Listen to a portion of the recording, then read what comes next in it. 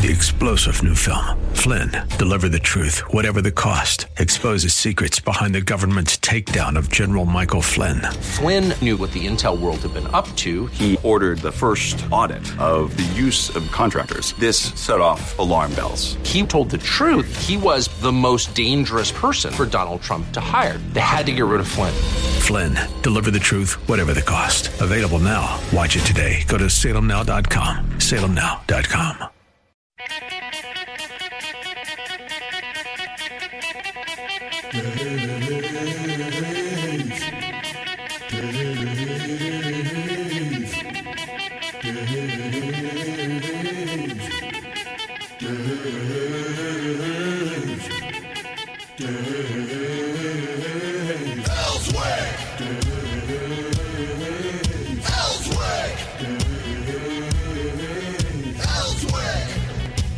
Just about 7 minutes after 6 on a Thursday. The sun is starting to peek up over the horizon. I'm sitting at home at my dinner table. I don't know exactly where JR and Seth are here at their respective places. Where are you today, JR? I know you're at your house. Are you at the kitchen table? I'm sitting on the couch. Okay. A little more comfortable this morning. Got your coffee? No coffee. No coffee yet. But I feel better than normal without coffee. So oh, wow. Just today, though, I don't know what's going on. I was telling Seth, that's my infusion of brain cells in the morning. I got to have a couple of cups of coffee before I can really get the day going. Seth, where are you today? Good morning, Dave. I, like you, am at the kitchen table, but I decided to skip the 30 seconds it would take to brew coffee and just opted straight for the Dr. Pepper this morning. Okay. Well, really you're getting yourself some caffeine. Well, today is a historic day in history. Do you guys know what happened this day at 5:29 in the morning, about a half hour ago? On today in 1945. Something to think about. What do you think, Seth? You follow history a little bit. Does this day stand out in your mind any? Well, it feels like it should now that you've mentioned it. It can't possibly be your birthday. You're only 21. That's right. Can't be it. You got it. Well, on this day, in 1945, out in the deserts of Alamogordo, New Mexico, the first atomic bomb was detonated. The mushroom cloud rose 7.5 miles into the air. The tower that the bomb had been on was vaporized. The scientists were 5.5 miles away from the explosion and still had hurricane-force winds go past them. And the flash, of course, if they had not had the goggles on, would have blinded them. Today, in 1945, the world was altered. I mean, seriously, was altered. What was interesting is that the initial budget for what became the Manhattan Project, and I hope people have, followed that. It was called the Manhattan Project because it started in Manhattan. But if you go over to Tennessee, to Knoxville, there's a place right there where you can see a lot of the history of how they were getting the uranium ready for the first atomic bomb. I've been out to Alamogordo, and that crater is still there from the first atomic bomb, as well as a lot of other craters. But it's pretty spooky standing out there in the desert, and all you hear is the wind blowing and looking at that crater, and you think how the world changed. We were going to first use the bomb on the Germans, but that wasn't necessary. They surrendered. So we ended up having to use it on the Japanese because they had not and would not. So that all changed at Hiroshima and Nagasaki. So, guys, there you got your day in history, 1945, July 16th at 5:29 in the morning. early in the morning. So it was dark when that thing went off. It sure wasn't light out there in the desert, that's for sure. So that must have been some movement. You know, a lot of, Oppenheimer and Fermi and a lot of them who had worked on it, the physicists who worked on that bomb, were totally taken back by they knew a lot of power was going to come off of that. I mean, Einstein said it could be made into, of course, a weapon. He was all for that.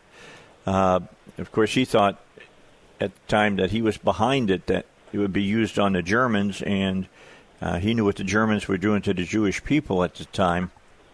And it was thing went off, and none of those physicists, all they had going for them was, their slide rules and what they thought would happen. When they saw what happened, totally changed their perspective of it. It was so powerful, they were blown away by it. In fact, Oppenheimer ended up being blacklisted a few years later because he was against the development of the hydrogen bomb. I don't know if you guys know that or not, but of course the hydrogen bomb was, I forget, 10, 20 times more destructive than just the atom bomb. One of those atom bombs today, it's like a little black cat going off when you think about all the other nuclear weapons that we have. And it was, 15,000 tons of TNT is what they said? 15,000 tons. That's just incredible. So a little history for us today, a little sobering history. Now, there's a lot of people, and I want to get your guys' take on this. A lot of people say it brought us closer to the end of the world, so to speak. We all know about the doomsday clock that's sitting out there, and they move the minute hand from time to time up. That man is coming closer to the end. And I say that it saved lives. There's a lot of times that I do believe that we might have seen more wars and loss of life, but because the countries had these types of weapons, they stepped back from war and didn't fight. What do you guys think? Well, Dave, I think it was interesting. Chris Wallace has a new book out, relatively new, called Countdown 1945. Oh, really? I didn't know that. Ashamed, because I should have known your trivia. My phone is standing on a stack of books so that it could be a little taller and closer, and one of them is his book, ironically. And I remember he was on a book tour, and he was on The View, which is just a great source of information, naturally. And Joy Behar asked Chris Wallace, Chris, why did we have to drop the bombs? The Japanese were going to surrender. Couldn't we have saved lives by not dropping them? No. And it was Chris Wallace that pointed out, of course, the bombs were not dropped back to back. There's a significant amount of time between them, and the Japanese did not surrender after the first 24 hours following the first bomb. And he said, Joy, they surrendered after the second bomb. They didn't surrender before the first one. What made you think they were going to surrender at all, regardless of the atomic bomb? So I think you're right. There's sort of a movement to say we could have saved lives had we not dropped them. But, if you start looking at the number of lives, and American lives, too, that could have been lost had we gone through with that fight, it's hard to argue the other side of that issue, and we'll just ultimately never know because of the decisions that were made. Yeah.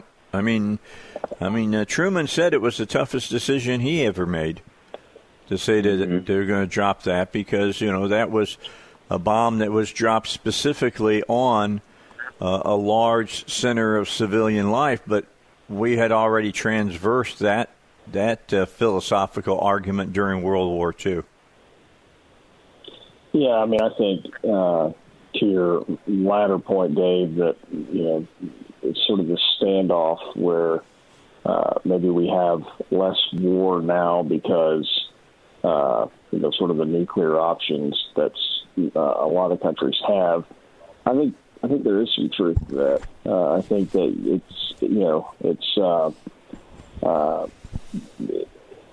there's more caution. There's a more cautious approach when moving towards war. And so I do think in some ways it has saved some lives. And then again, we also have the conversations where, the nuclear proliferation, talks with, North Korea, Iran. And so obviously there's that aspect of it, that if you have someone who's willing to pull the trigger, you could cause just, mass chaos and casualties. So to me, it's sort of like, it probably prevents some, but then I guess at some point we're moving towards that one guy, right? That one crazy who, if willing, can cause a lot of damage real quick. Yeah, and I agree with that. I mean, that's why it's so important for the countries, I believe, that have weapons now, that they protect against rogue nations from getting nuclear capabilities. So, it's. I guess I would say it's a little. I think there's arguments more in favor of keeping war from happening versus bringing more to happening. As far as that goes. I mean, we haven't used it ever since Japan, and at one time we were the only person that had the capabilities, and we didn't use it on anybody. So, a lot to be said about that.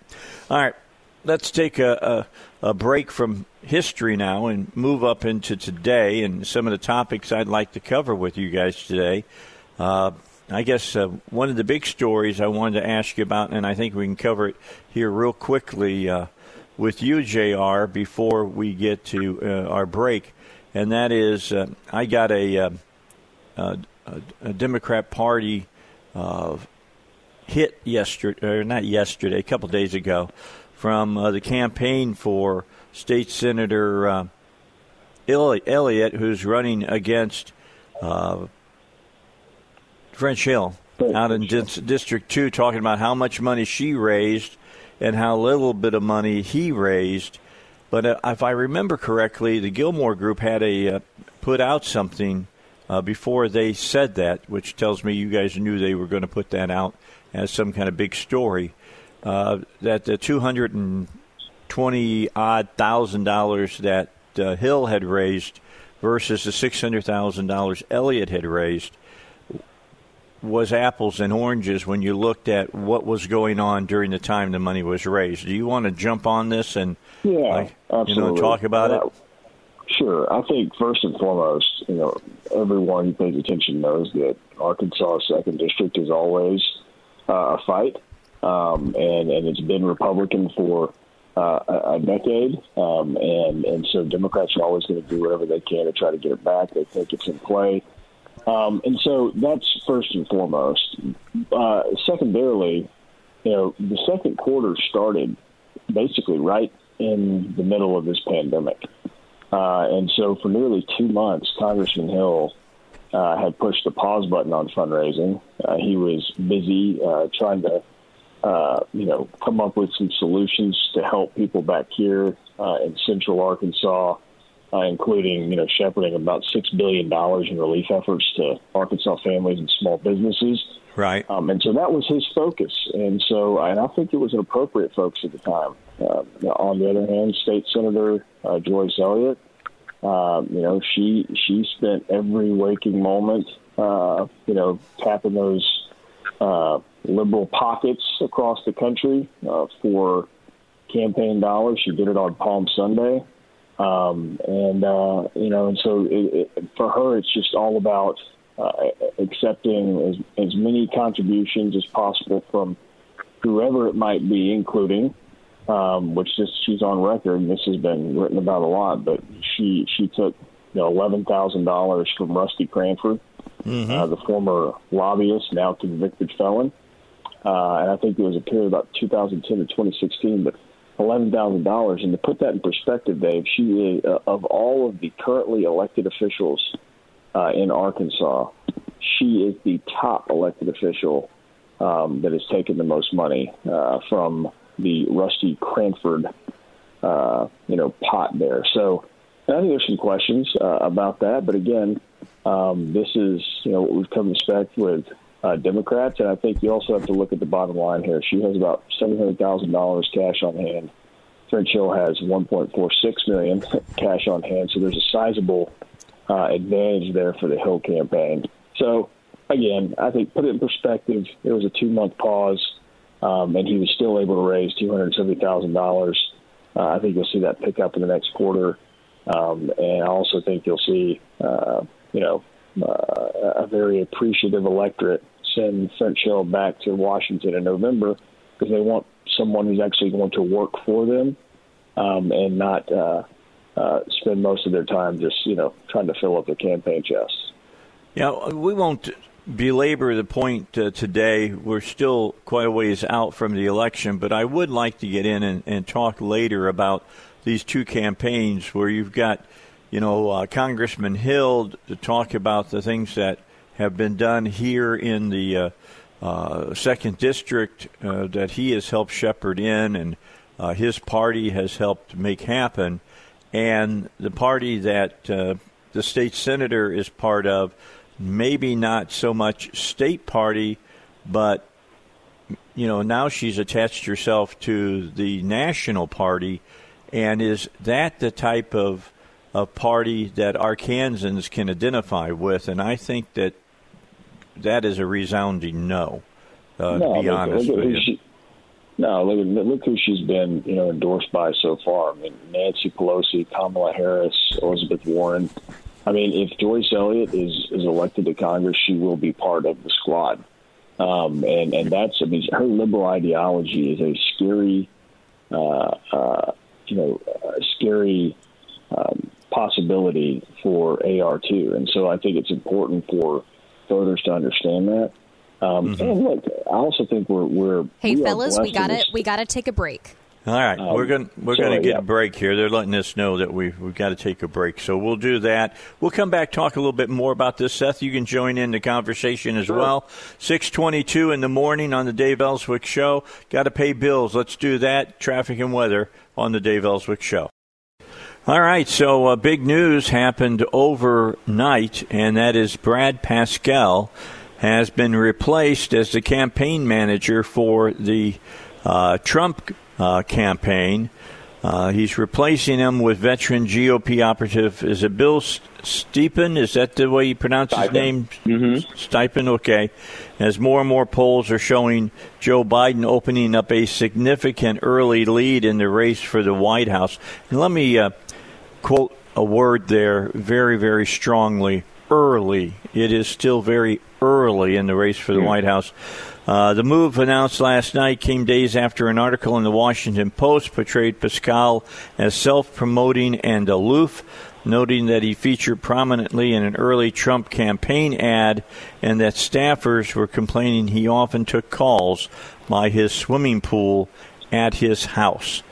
So was it too much for Brad Pascal? I mean, he was kind of looked at as the wonder boy by the media, kind of the Karl Rove, if we want to use that analogy. And we all know that Karl Rove doesn't carry the power that he once had, and now Brad Pascal doesn't either. Does this surprise? Well, we've got about a minute and a half here. We'll pick this up again when we come back. But real fast, Seth, does this surprise you at all? Not entirely, Dave. Brad, for people that don't know, led the data operations for the president's campaign in 2016. So he was the guy nobody really knew about until the day after the election, where they said, how did the Trump campaign know to zero in on Michigan? How did they know to zero in on Pennsylvania and Wisconsin? And the answer was largely the team that Jared Kushner and Brad Parscale had formed on data.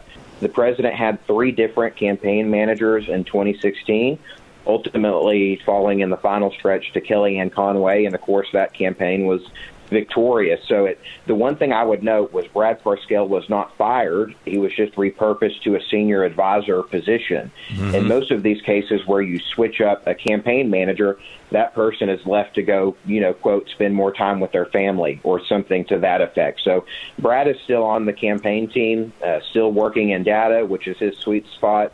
It certainly was in 2016. And then, as you noted, Bill Stepien, who ran Chris Christie a Republican in New Jersey. He ran both of his successful gubernatorial runs. So he knows something about a close race. And as you said, there's a lot of road to go left in the 2020 election.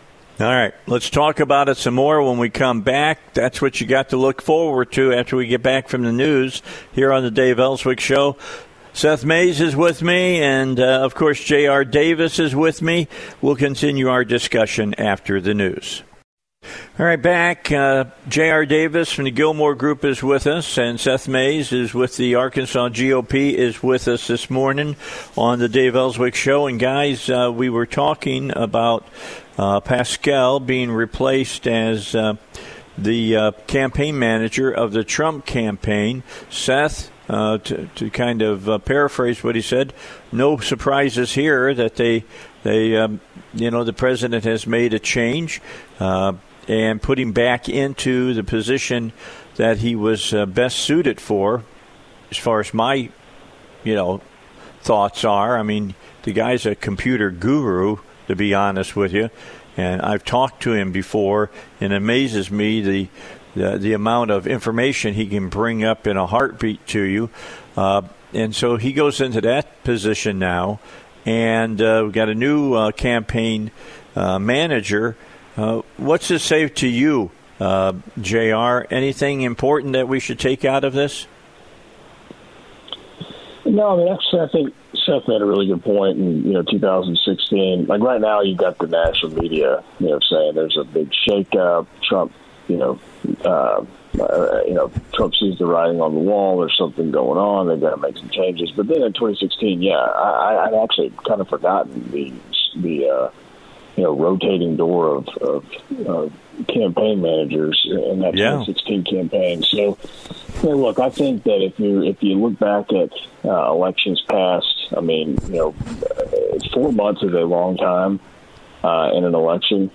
3-4 months, a lot of things can change. We haven't even gotten to the conventions yet. It's never, I think what would worry me more if I was part of sort of that Trump circle is if nothing was done. And I think that there's been some issues that maybe they don't feel like they're moving the needle. They're spending some money. It's not necessarily moving things. So I think it's okay to switch things up and say, hey, we're going to do something different. We're going to try this instead. And I think the important part is that he's still part of the team, and you're still going to have that data analysis side, which was so crucial in 2016 with the campaign still. So, look, you bring in some more expertise and some experience, and you still keep Brad there doing what he does. So, I think it's a good move, and we'll see, how that transitions into the fall. Yeah, and I mean, there's no telling what it's going to do for at least a month or so, because it's going to take that long for the new guy to start impressing his character upon the campaign.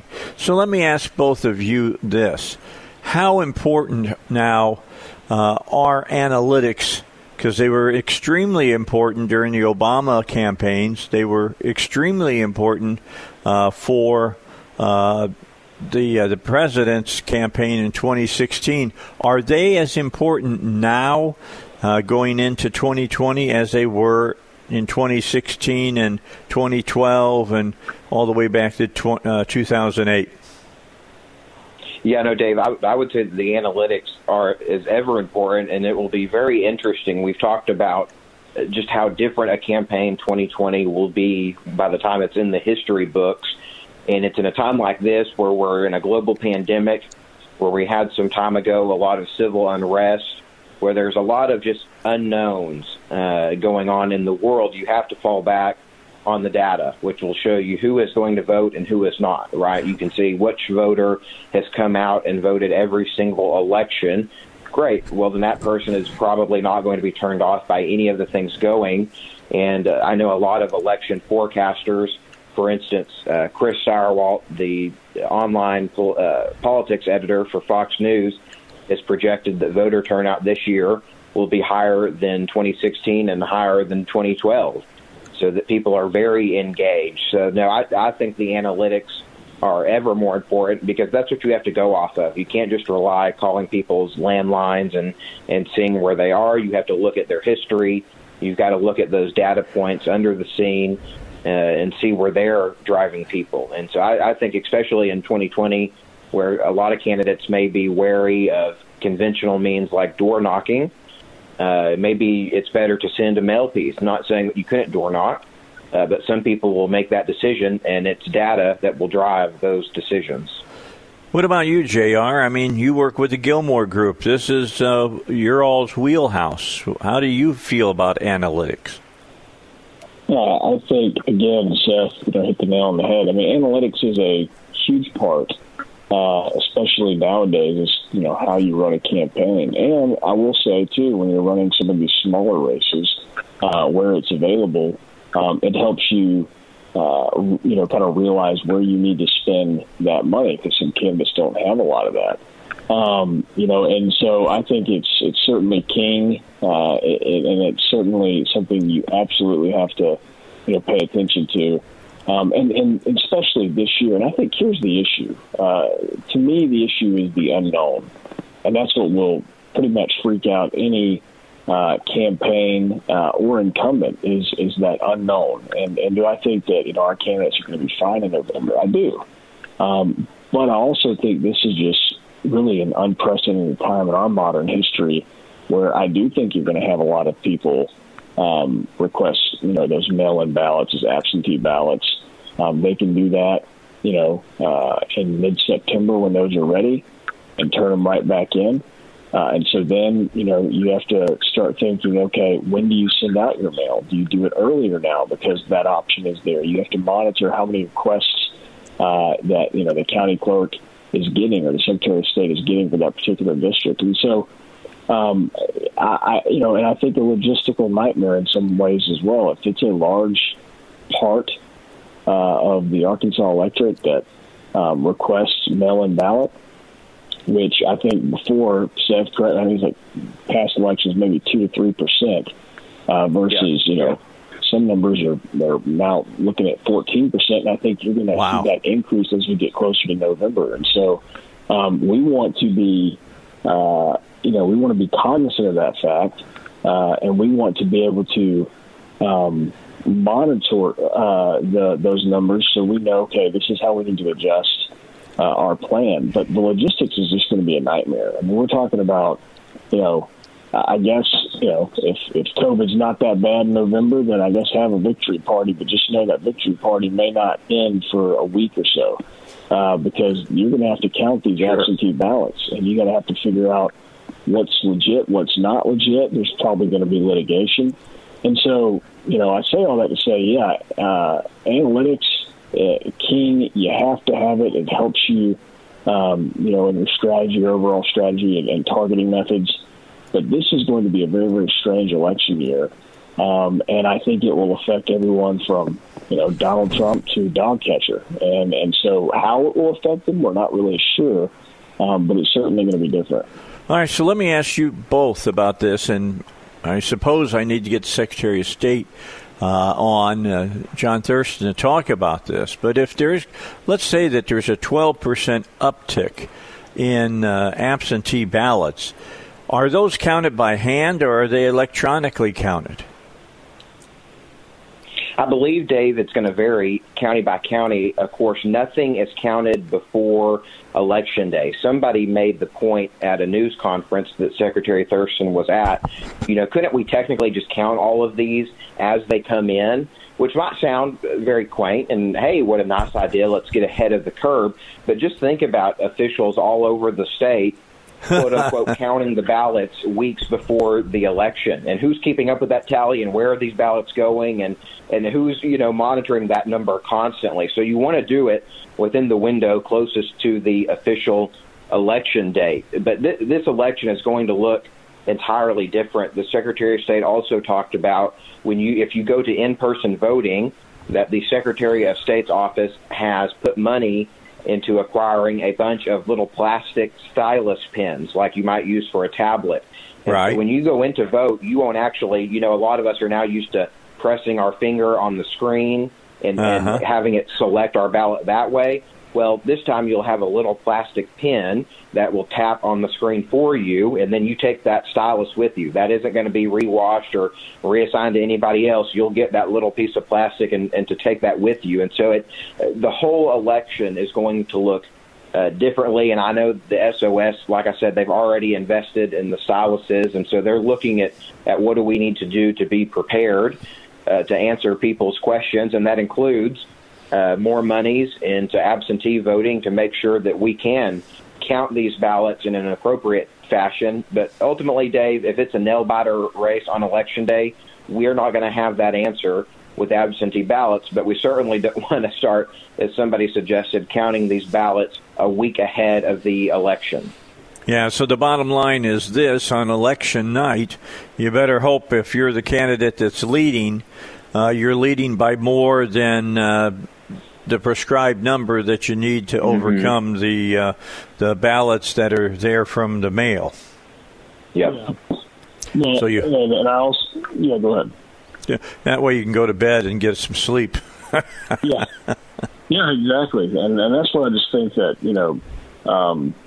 I mean I think what people need to understand too is that the absentee ballot option has always been there. If you work and you can't work, you work and you can't get to the polls, you can request an absentee ballot. You can live in the heart of Little Rock and request an absentee ballot. This has always been around. I think more so now people are just sort of learning about that, and understanding that you can request it. I think you're going to have more Republicans show up on Election Day than Democrats by far. I think more Republicans, and we've seen it, aren't as concerned with COVID-19 as maybe the Democrats, and that's just kind of in the nature of this. So I do think you're going to have more Republicans show up on Election Day to vote. I think you will probably have more Democrats utilize the mail-in ballot. But the tricky part of the mail-in ballot too, and Seth can correct me if I'm wrong, but you can actually request a mail-in ballot and have someone else pick it up for you. Right. And so there's that's, to me, that's the logistical nightmare here. What exactly? I mean, what is it going to look like? We saw the disaster in Georgia for their primary, and so we just don't know. And so it's going to be something that we just have to stay on top of. And I don't know right now exactly what in the world we can expect it to look like, leading up to and after November 3rd. All right, let's take a break. Final break for this hour. Seth Mays is with us, Arkansas GOP. J.R. Davis, Gilmore Group, with me, Dave Elswick, here on 101.1 FM, The Answer. All right, I want to move forward here for this final segment. Got about 8 minutes to talk.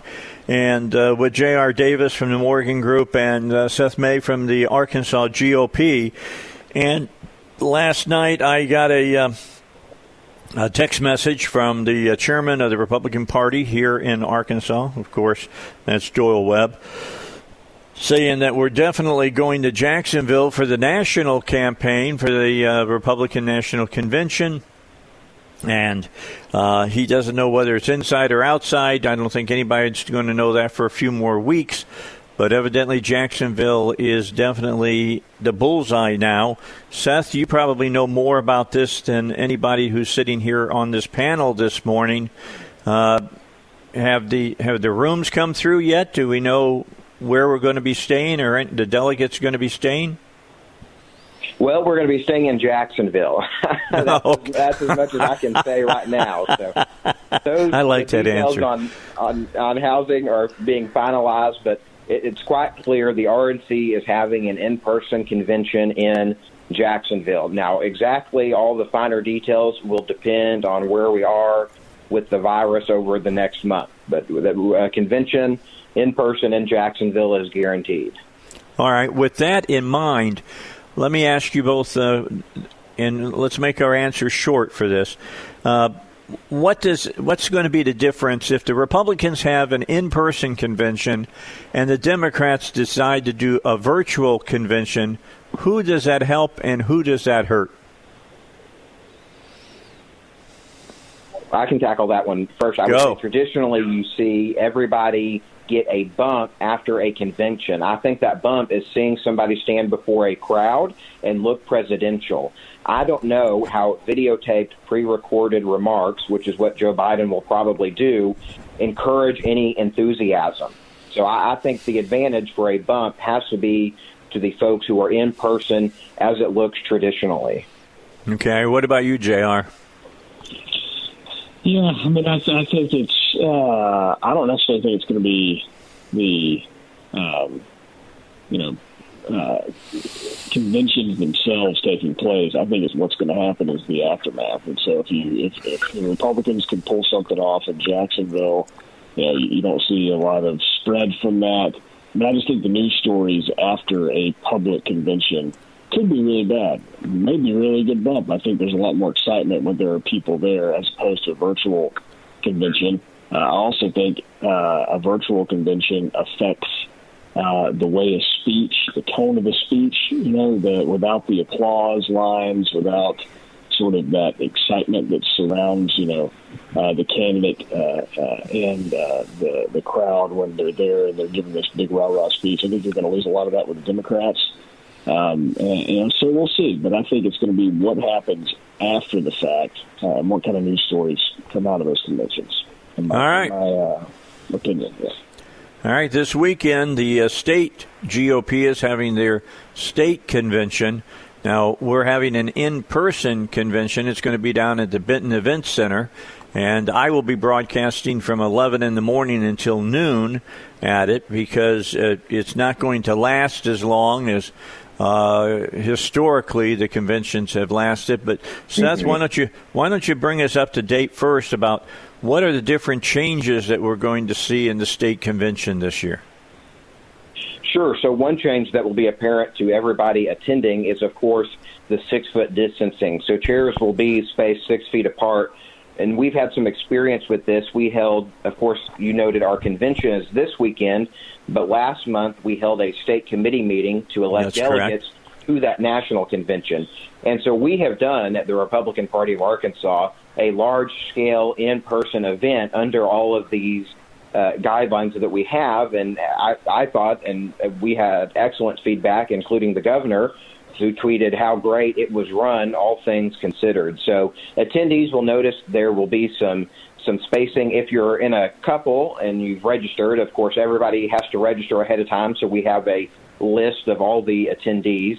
If you're a couple, you can be seated beside each other, sort of as if you're in church, and that way you're considered a group, and that gets a few more people into the room that way as well. So there will be some obvious distancing that will be noticeable. But at the same time, for most people, this will be the largest crowd that they've been to in a while. And so what we do at the state convention is ratify our platform and any resolutions and then certify our nominees. Now, 2 years ago, we heard from the governor and attorney general and lieutenant governor and everybody who was nominated as a constitutional office. This time, of course, they're not on the ballot, so we will just be ratifying. We will excitedly ratify and approve our nominees for State House and State Senate, and that's all across the state, and then go ahead and do those platform and resolution issues like I had talked about. So we're hoping to get people in, have a very productive, packed meeting, and then get people out in time for lunch. Yeah, with that all said, so how many people are we expecting at any one time? And then are there any resolutions out there that are going to come up that could cause angst for the people that are present? Sure. I'm not sure that it's angst. To answer your first question on attendees, we're going to be somewhere around 220. I don't have the exact number, but for perspective, last month at our state committee meeting in Hot Springs, we were around 170, 180. So around about what we've dealt with before, and we even have a larger venue, which is nicer. For issues, there is one called the Age of Majority. It's a resolution, so it won't be in the platform. And that's a very libertarian thought that if you can go to war at 18, you ought to be able to drink, smoke, smoke, anything else at 18, that if we consider somebody a legal adult at 18, they ought to be entitled to everything an adult can do. And I don't know that will cause angst. I just don't have any inkling as to which way the convention will go on that issue. All right. Will people present it, and you'll hear pro and con, or is that going to be just any kind of statements from the floor? Yep. All of the resolutions will be presented. We may try and vote at them all at once, but the convention can say, hey, we're comfortable with these resolutions. Let's pull this one out and let's debate that and discuss that, and that will happen. All right. Like I said, I'll be there starting on the air live at 11. I will arrive sometime around 9 o'clock to get all set up, so I'll be there for the entire convention. Guys, we're out of time. It went quick today, very quick. Sure I look did. forward to talking to you again next Thursday. Seth Mays, Arkansas GOP, and, of course, J.R. Davis, who's been with me for many years now here on Thursdays on the Dave Elswick Show and the Gilmore Group. We'll be back, and we'll be talking with more guests here on the Dave Elswick Show. Thank you, guys.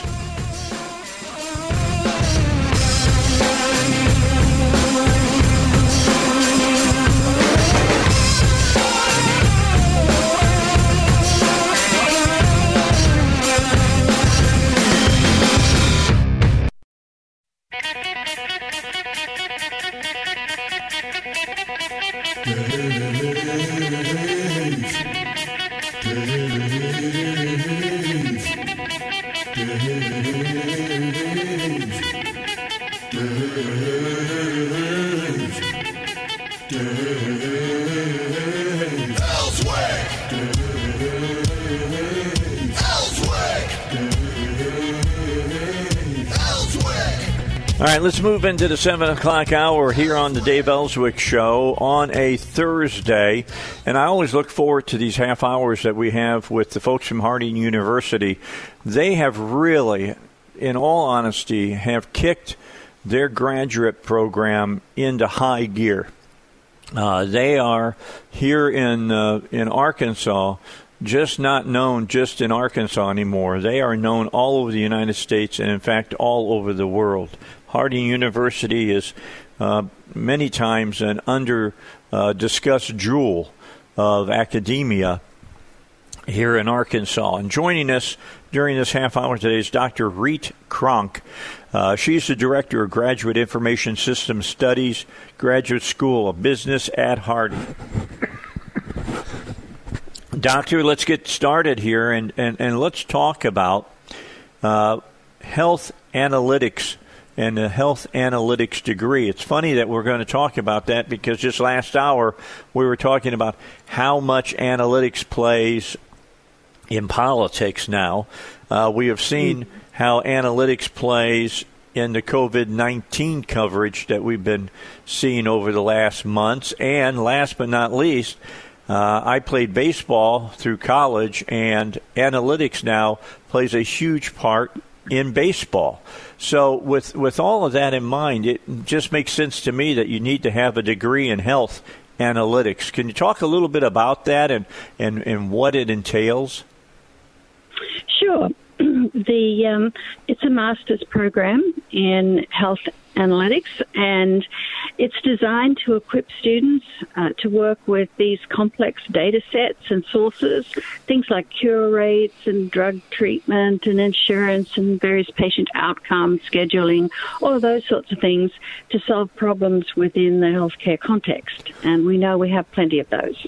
Yeah, and with that said, it's important to understand somebody's got to be smart enough to set this all up, and that's where this whole health analytics degree comes from. You got to have the people who can set it up, and then you got to have the people who can discuss it and explain it. Correct? Correct, definitely.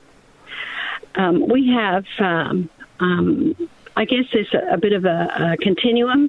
Very highly technical people called data scientists. They are more the ones involved in setting up the infrastructure for all of this. And then we have the data analysts, who can be anyone, any manager, anybody within the context, the healthcare context in this one. And they can use some tools to create visualizations, to run all sorts of comparisons, look looking for patterns in the data, asking a whole range of questions of the data. And they know how to do that and how to ask the right questions. And then if they get a wrong answer or a different answer, then they know where to go next. Okay, so the person who's looking to get into this, should they have some kind of background with their, bachelor's or whatever to lead them into this, or can you go into this kind of cold from any other particular field? You can come in from any field, but we do require a bachelor's. Okay. Because it's a master's level program. Okay, so I could come in as a bachelor with a bachelor's in radio and television. That doesn't bother you. You don't think like most people think. Oh, a journalist, and and say, yeah, you're going to look at that and say that's okay. You did the work. Come on, do the work for this. Yes, that's okay. We take people into the program and we step them through courses and if you get an area that you're struggling with a bit, we can give you some tutorials to go through, websites to look at, just to bring yourself up to speed if you are struggling. But for the most part, it's designed for people who don't have any prior knowledge of this field. All right, so why is this field important? I mean, people are wanting to look at the analytics. They want to see the breakdowns and things of that nature. What comes out of that people should know about? Okay, well, like with any organization, they say data is the new oil, and we want to be able to maximize the value of that data. So within the healthcare context, we would be looking at things like predicting characteristics of patients, which ones are likely to miss their appointments, which ones are likely to develop a particular disease. We look at outcomes of surgeries, who was in the surgery, all the different types of techniques and all the different variables.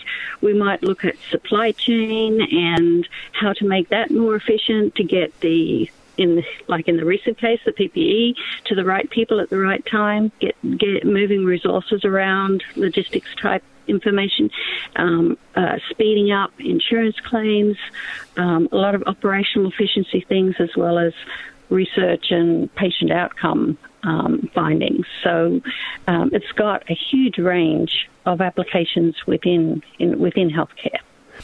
So for the person who is in healthcare, I would assume, and that's a big word that we all know about, but I assume that they have a little bit more empathy or humanity about them when they're looking at the patient. Is there a problem, and you're a doctor who deals with this stuff and looking at this graduate program, how do you keep the humanity in a program that's analytically based? That's a good question. Most of the time, we would say the data speaks for itself. But I think keeping the humanity in it is try to think before you speak. That's something we all struggle with. But to try and think of the implications of what you're about to say. If you have a model and it's predicting something or whatever, you need to be able to discern when you should share that information and when you shouldn't. And, like in the case we've just seen, what kind of response be mindful of what that information might do. So that's one of the ways we can keep the humanity in it, and always examine yourself and your own critical thinking processes to make sure that you're not bringing your own bias into the picture. And that's something we always have to watch for as well. So there is a lot of humanity in it, and there's actually quite a bit of art in it as well, in working out the best way to show particular relationships and in a complete and honest way. Yeah, it would seem to me sometimes if your whole sphere is revolving around analytics, and for some people that's true, that numbers are just numbers. You got to attach faces to those numbers, correct? Correct, definitely. And I think it's those faces that drive should drive most people who are in analytics. You're basically trying to solve problems so people can have a better outcome in terms of their health, both individually and for the community and across the world. So that's your driver. You care about those kinds of outcomes. Yeah, maybe, doctor, you need to put in your program. I'm not trying to tell you how to do your job, but just take those folks and make them spend a day a week walking along the floors of a hospital and talking to the patients. I don't know. I don't know. I just thinking it's difficult. You're talking in some cases life and death, and I do know healthcare is allocating resources and making sure you're using those resources the best that you can. But you got to make sure you're using those resources as humanely as you can as well. And I do not relish your job. Thank you. Well, hopefully these students will be equipped to do a good job of at least providing decision makers with the correct information. That's good. All right, we got to get a break in. It's 16 after 7. Let's take a break, and when we come back, why Harding? I mean, why Harding for this particular program? I'll let you sit and crow about your program when we come back here on the Dave Elswick Show. 16 minutes after 7 on a Thursday. Our guest, Dr. Reet Kronk, Director of Graduate Information System Studies, Graduate School of Business, Harding University. We're talking about an MS in Health Analytics, a Health Analytics degree. You know, they say data is the new oil. So we'll talk about that when we come back as well here on the Dave Elswick Show. I need to remind you about PI Roofing. PI Roofing can take good care of your roof. I've been telling you this for years. PI Roofing has been with me for 14, 15 years here on the Dave Elswick Show. And I don't change my message very often with them unless they're looking for people that they need to work at PI Roofing. And that is they pride themselves on their customer service and making sure they get the job done and get it done right. Joel has the owner of the business, along with his wife, Veronica, has different ways of looking at the roofing industry, and they're much stronger professional views than a lot of roofing companies have.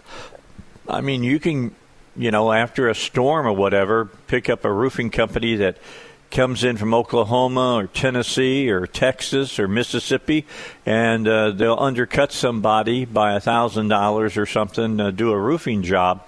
But the bottom line is, are you getting the job that you want done for your roof? Because your roof is the final protection against the elements for everything, all that stuff that you have inside your house. How important is that to you? How important are those family pictures that if they got, doused with water, would be ruined and you lose all those memories? How important is that to you? If it's important to you, then I'm telling you, you'll call PI Roofing and talk to them and let them come and do the job that they do best. And right now, they know we're in unprecedented times. They changed the way that we deal with a lot of things. One of the things that they have, changed is social distancing. They make sure the social distancing is kept in force. You can do all of the different questions that you need and answers that you get over the phone or on their internet site. Call 707-3551. That's 707-3551, number I called when I used them for my house, or just visit them online, piroofing.com. PI Roofing, your roof leak detectives. I highly recommend them.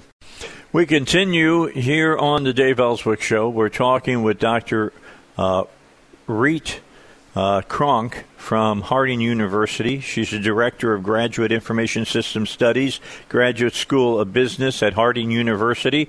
To learn more about this, by the way, and apply online, harding.edu/ Health Analytics. Again, let me give you that again, harding.edu/health analytics. And after you hear the rest of this interview, I think that you who are interested in that are going to get a hold of the folks there at Harding and look forward to get into this. Let me just say I was talking during the break to the doctor, and she's from Australia. If you're wondering, you said, man, she don't talk like Arkansans. She still has her Australian accent, which I love, by the way. But I was explaining to her while I was stationed on Guam in the Air Force that I got to know a lot of Australian guys and gals from the RAF, that's the Royal Air Force, in Australia. And they are the people who introduced me to Foster's beer, which I always thought was interesting, Doc, because I still remember oil cans, all right? I know I say oil can, a lot of people don't even know what I'm talking about. But Foster's beer didn't come in a regular 12-ounce can. It came in like what looked like an oil can. And I'll never forget the first time they handed me one of them, and I went, what is this? And they go, it's a beer, mate. And it was funny. I mean, well, you know what I'm talking about. They're big. Mm-hmm. All right. Well, let's. Do you miss Australia? Oh yes, I do. I've been going home every summer pretty much for the last 20 years. Wow. Except I can't this summer because it's all closed. Yeah, that's a long flight. That's a long ride. Yep. You get up and walk around a lot, don't you? Yes, you do. And you better do that. I mean, for embolisms are not a good thing to have, to say the least, and that'll help you keep that from happening. Let's talk about why Harding. Why Harding when you come to this program? Good question. There are a few other programs similar to it. I think there's 2 others perhaps within Arkansas, and I'm sure they are very good also. We have, at Harding, though, we have a culture of care to support students. Being smaller, everybody is treated on a one-on-one basis. You get to talk to your professors, text them, call them, whatever. Most of the courses in the program are taught by faculty, full-time faculty, that you can get with anytime you need. So Harding is a quality brand. It's been the Graduate School of Business has received accolades from various surveys. It's just a good quality brand, but it's really the quality of care, that culture of care that drew my husband and I to Harding. And that's a long way to come to be part of something that we think is going to make a difference and is making a difference for the better. So that's one of the reasons why Harding. And this particular program, we did look at a number of other programs. This is a collaboration between the Allied Health School as well as the College of Business, and we put our heads together and looked at what we could do to put the most important topics and subjects within this course without too many extras. And we decided that what you needed to start with was really an understanding of the data. Like, where is it coming from? Where is it, all of this data? I mean, we are swimming in data. So an understanding of where a lot of it comes from, then how it makes its journey into the databases, and the whole processes that surround that, the even down to the technology of a radiologist would deal with. So we do a survey of all the clinical systems. Yeah, and then we turn into processing that data. Yeah, that's the important part. There's a lot of data out there, but what's the data that you really need, and how do you use the data that you really need? Folks that want to get involved in this, how long does it take to get your degree? And then it's offered fully online, correct? Correct. We have two choices. The one that we're advertising at the moment is 1 year online, full time. Wow. So if you have 12 months, if you want to change career, you've been laid off or whatever, or you just want to change, 1 year and you're done. So that's not too long. Most people can last a year. All right. And that just opens so many doors for you. So if you start in the fall, which is in mid-August, you could study full-time and be done within a year. All right, we also have the option. Go ahead. Quickly, I've got about 20 seconds. Okay. No, you go ahead. All right. This is for the 1 year again. online. This is a Master of Science in Healthcare Data Analytics. Go to harding.edu/health analytics to get more information. Dr. Reed Cronk, thank you so much for your time. Rush is up next here on the Dave Elswick Show. All right, let's get back into the Dave Elswick Show. One of my favorite guests and a good friend of mine who's joining us today, Dr. Tim Lim. And, Doc, where are you right now? Are you in Arkansas or are you in Texas? I am in Texas at the moment. Okay, so you're in the real pressure cooker. I mean, that place is hot down there. Yeah, it is, but we don't have the humidity, so it's actually not that bad. Well, famous last words. I always say it doesn't matter how you cook, whether you cook dry or you cook moist. It's still hot.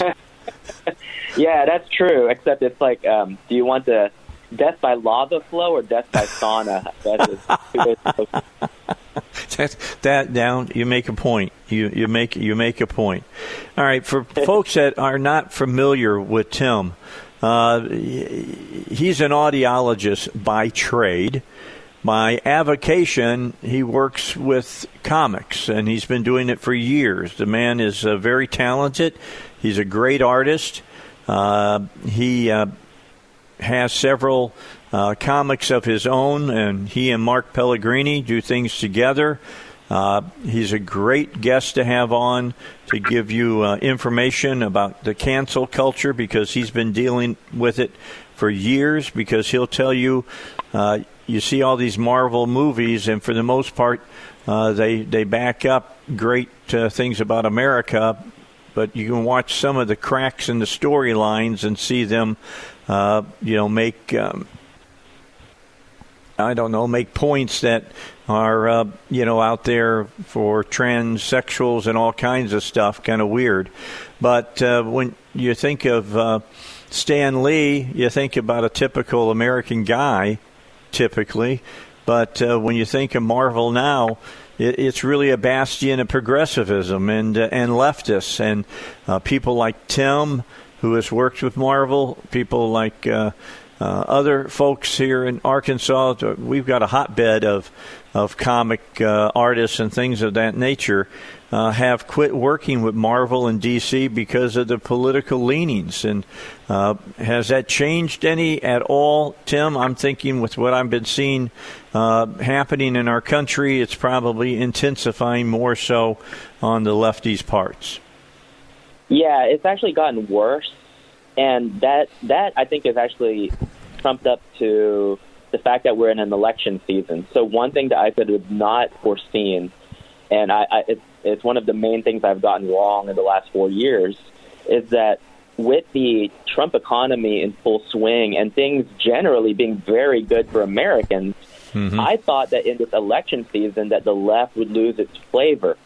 Simply because if you remember in the early days of the Trump administration, that was when we were having the Antifa, not riots, but you would have Antifa going around and stuff. But around 2017, it kind of died out in late 2017, early 2018. So I was thinking to myself, well, this is a downward trajectory as far as the left is concerned. But my friends were telling me, like, no, we're pretty sure that in 2020 it's going to ramp back up, because a lot of what has happened is the hostility doesn't go away, it just festers. What do you do in that downtime when things are going good and you're ramping up to an election year? It just comes to the surface. And so what we've seen recently is we have seen a recent resurgence in Me Too movements in the comic book community. Most recently, Warren Ellis, Cameron Stewart, some of these Marvel, DC, and independents, they've been Me Too'd, some successful, some unsuccessful. But even more recently and pertinent to us, you've had Doug TeNapel on your show. He's the creator of Earthworm Jim.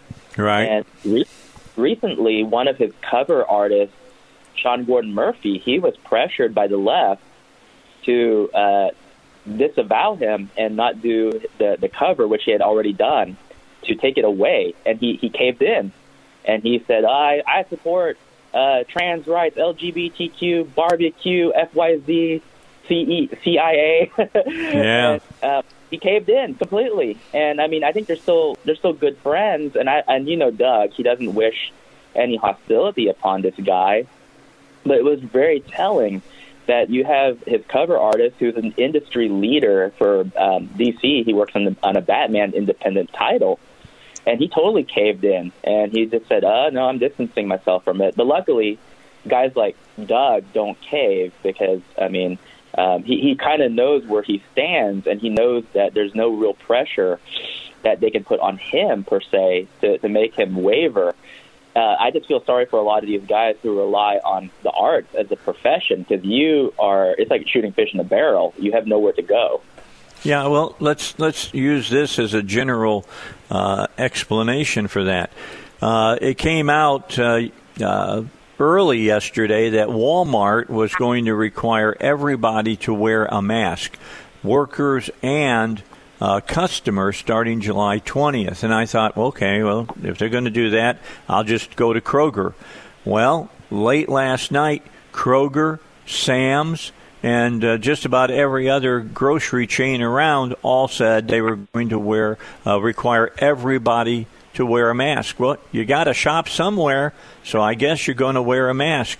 It seems like for some of these people who want to work in this industry, they're going to have to walk very carefully. Yeah, and there's a lot of I don't even want to say it's a controversy, because my wife and I, we both work in separate fields of medicine. Right. He worked in surgery, and I work with audiology, and so we have our ear to the ground as far as things that are happening in hospitals and clinics and stuff. And for your listeners out there, I mean, I think that they're very well informed. But for people who might not be paying attention to this stuff, here's the thing.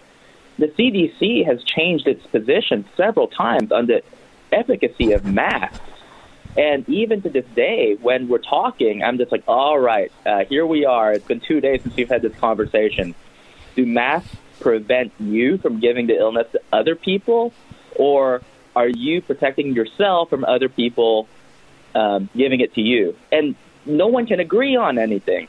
And in my opinion, when you're looking at risk versus reward, the requirement of masks for the general population for any type of business seems to be very much an infringement of rights, not based on anything that seems to be grounded in any type of definitive or clinical study.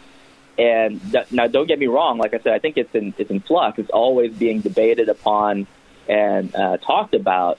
But for what we're experiencing right now, I think in light of COVID, I think the general population is well informed enough that they know if you have an underlying condition, if you're elderly, if you're prone to immune disease, then stay home. And the rest of the people who are able-bodied and able to work, I think that they can independently make a decision on what to do. I mean, even before the mandate happened for private businesses, I would be going to Walmart, and you'd have people wearing masks on their own. They just made that decision, and good for you. I mean, you decided to do that and take that precaution, whether it be for yourself or for others, but that was an independent choice that you made. I'm not a cynic. And so I don't believe that people are stupid. I believe that they're smart enough to decide on their own whether or not it's a good measure to take. And the fact that private businesses and corporations are doing this, I think it's one of two things. One, I think it's just them capitulating to basically higher powers that are using scare tactics to intimidate them into doing this to their own customers. Or two, it is something a little bit more sinister in terms of how it's coordinated to try and force a public into doing something that by and large they don't want to, especially in light of COVID cases. Cases are increasing, yes, because testing is occurring, but deaths are falling, and that's something that the media is not reporting. No, they're not. You're getting it here on my show. I'll tell you that, Tim. We've done a lot about that, about how people generally see increases in infection rates, and they assume that means there's an increase in death rates as well. But the inverse is what's happening here. You're seeing infection go up. You're seeing death rates go down. I mean, it's kind of counterintuitive to most of us, but the facts, the data doesn't lie. It shows it unequivocally that is what's happening across the United States. All right, we got about 13 minutes until 8. We got to get a break in, Tim. Let's do that. Then we'll come back and talk more. Dr. Tim Lim is our guest. As I said, his vocation is an audiologist. His avocation is in the comic art field, writing, things of that nature. He's got several pieces of his own product out there on the market. We're going to talk about that some. He works very closely with another guy right here in Little Rock, Mark Pellegrini, who's not with us today, but will be with us in the near future. With that said, here's our break and then more. If you just joined us, Tim Lim is with us, Dr. Tim Lim. He's a doctor of audiology. He had been working at UAMS. His wife is in school right now. She's down in Texas. He wanted to spend some time with her. He's down in the Texas area, kind of got trapped down there with COVID-19 now. And you see yourself coming back to Arkansas anytime in the near future? Yeah, so I don't want to reveal too much, but my wife already has a contract in place when she threw at her residency. So we're going to be there full time starting next year. Oh, fantastic! And I can make you come into the studio next year by then and have you be part of the show often. So we're going to spend the rest of this half hour and all of the next hour talking with Tim Lim, and there's a lot to talk about. I mean, Tim, you could not convince me, a year ago, in fact, that the cancel culture would have the kind of grip it has now in our country, and I really don't know if they have that grip or if it's because the media reports as though they have the grip. I'm kind of out on that. How do you feel about it? There's a couple things that befuddle me, because I thought to myself, this has happened before, but it just seems like more people are willing to bend the knee. So I think a lot of it might have to do with pressure that we're not seeing from places that we're not privy to. For example, you heard recently about the Washington Redskins. Yes. Now, if you talk to Mark, he'll give you a lot more, I guess not inside baseball, but another perspective on it, because he's from the area. Yes. And his brother and him, his brother especially, is a big Redskins fan. And when he moved down here, that was actually something we would talk about. He's like, yeah, they've been trying to change that name for years. Like they just stopped. But they're never going to change the name because it's just a constant grievance that pops up every now and then. So I was honestly shocked that changed, because if you look at statements made as recently as 5 years ago, they were saying, like, no, we're never going to change the name. We're never going to change the name. And then, poof, all of a sudden, almost overnight, they're like, yeah, we're going to change the name. And I just thought to myself, like, what is it about this particular set of circumstances that's making you have a change of heart regarding the changing of the name of the Washington Redskins? Like, it doesn't make any sense to me. And the same thing has happened recently, for example, in Disney World and in Disneyland. You have Splash Mountain, which is actually themed after Song of the South. Now, it's a sanitized version of it. They don't have Uncle Remus in it. It's just nothing but cartoon characters. Mm-hmm. But as of 2 weeks ago, they announced that they're retheming it from Song of the South to Princess and the Frog. And I just thought to myself, like, a lot of this that's happening on a very corporate level, the machinations in place are kicking into full swing. And I don't know the impetus behind it, because if I were one of these owners, I would be like, well, they can go, I don't know, pound sand, because we're not changing anything. I mean, what powers do they have? But apparently there's powers that be that are able to put leverage that was not there before on a lot of these people to cave in. Now, thankfully, you have companies like Goya recently who are just like, look, this is not hard. You just dig your heels in, and that's it. You're going to weather it, and they'll move on to something else. And that's what they did. So I don't know. I mean, if people are listening and you're a part of a big corporation, I can just say this as boots on the ground type, because Mark and I, everything that we've done in our career is all grassroots. We have almost no higher support, except from the Dave Elswick show, which we're thankful for. But because we have no sponsorship, I think that keeps us grounded in reality. And so my advice I give to a lot of artists, a lot of creators and people who work in very leftist industries is dig your heels in. There's nothing they can do legally. It might look bad because you're seeing people capitulating, but in my opinion, without knowing what's happening behind the scenes, I think it's a matter of personal cowardice and not something that's happening where they're saying like, hey, we're going to break your legs or go after your family if you don't stop doing X, Y, and Z. Well, the left, let's face it, the left that we're seeing now is a whole lot like Drago in the Rocky picture, I will destroy you.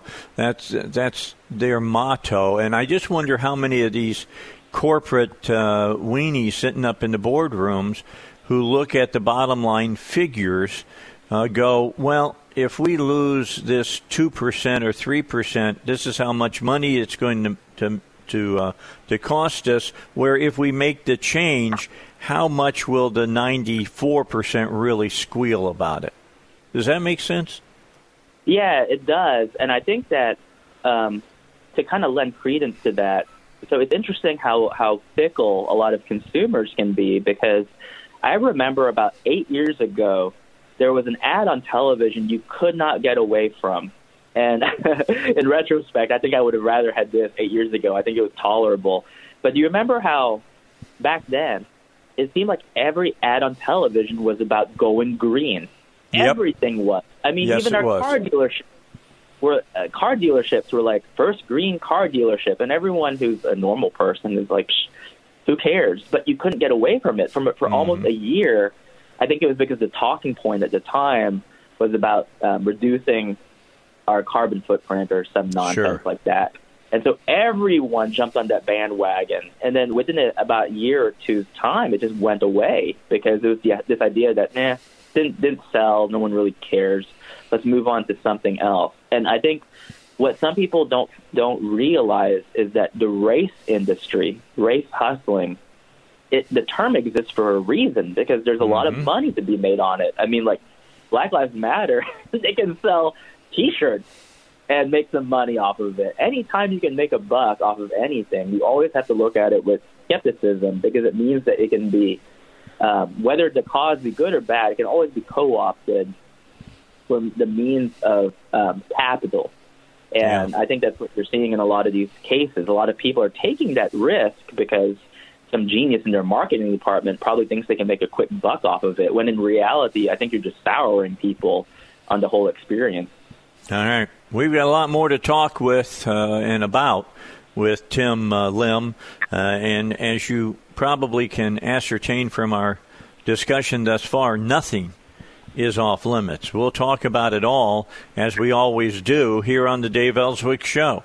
If you're listening live, this is the final segment of the live segment. You can listen to the next hour at 6 o'clock here on our show, 101.1 FM on our station. Or you can keep watching on Facebook, and we're not sitting in the studio, but you can listen to what we're talking about or you can go to the podcast, which will be ready at 10 o'clock, and hear everything else we have to say. You're going to want to know. You know you're going to want to know because you've already heard some very interesting things from Tim Lim. That's all coming up as we continue here on the Dave Elswick Show.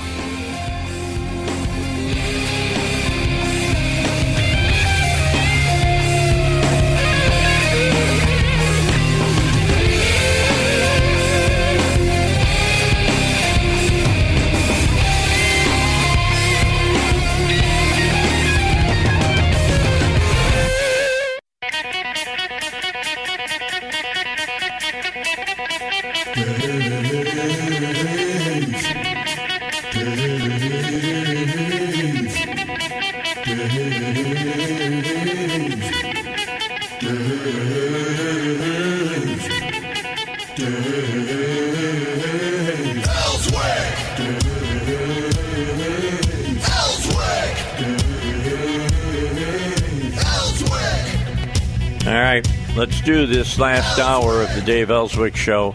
You're either listening to it at 6 o'clock on the radio, watching it live as we do it on Facebook, or listening to it on the podcast off of 101.1 FM, theanswer.com. And so whichever way you're going to take it in, I can guarantee you a great hour of great talk, because Dr. Tim Lim is our guest. Tim is a good friend of mine. He is also a very astute observer of popular culture, because he may be a audiologist by trade, but by avocation he is seeped and steeped in popular culture, because he works with comics and graphic novels and things of that ilk. So let me ask this, Tim. I know that you have done a lot of work in the past doing artwork for comic books like Teenage Mutant Ninja Turtles and things of that nature. Has that work dried up for you, considering how conservative you are? It has not, and I have. That's I don't great. Think it's a novel. It's not a novel theory that I have. I just think it's almost common sense. But you'll notice that cancel culture, they tend to go after the targets that are big. So once you make it to a certain point and you're recognized, it's like you become too dangerous to continue in that particular industry. And so that's when they start going after you. So luckily, because we work freelance, Mark and I, and we're very independent, we kind of stay in our own corner doing our own things, and it gets harder and harder for them to try and do anything to us, because in a way we're almost impervious. Now, I might be speaking too prematurely, but I think my biggest fear really is the people who are small fry. You might not be able to go after them, because what are you going to get from them? You can't really get your pound of flesh. But what you can do is you can try going after people around them. And I think that is where maybe a much bigger danger lies. I mean, in the earlier segment that we did, I talked about how a lot of these companies, corporations, and celebrities are bending the knee, when in reality, it's kind of like, do you have to? Because you have money, and a lot of times with money comes power, and with power comes the power to say no, and that's all you'd have to do. But when you're a smaller guy and you have nothing to lose, the people who have something to lose are the people who are around you. And I think that's where a clear and present danger exists. And heaven forbid, someone who's connected to me, if I say something on social media that people might not like, I would hate for them to go after someone who can actually lose out monetarily because it's something that I did. Now, I don't feel like it's my responsibility to capitulate or to bend the knee to that type of aggression, but that doesn't mean that a guy like me is not going to think twice about what I need to do to protect other people. And I just hope, I know that I tend to surround myself with people who are strong in character, and I think that they would agree that the best thing to do in order for you to win any type of culture war that's going on is you do not acquiesce your beliefs and your principles to aggressors. That's not an American thing to do, and I just think that that's lacking in character to do as well.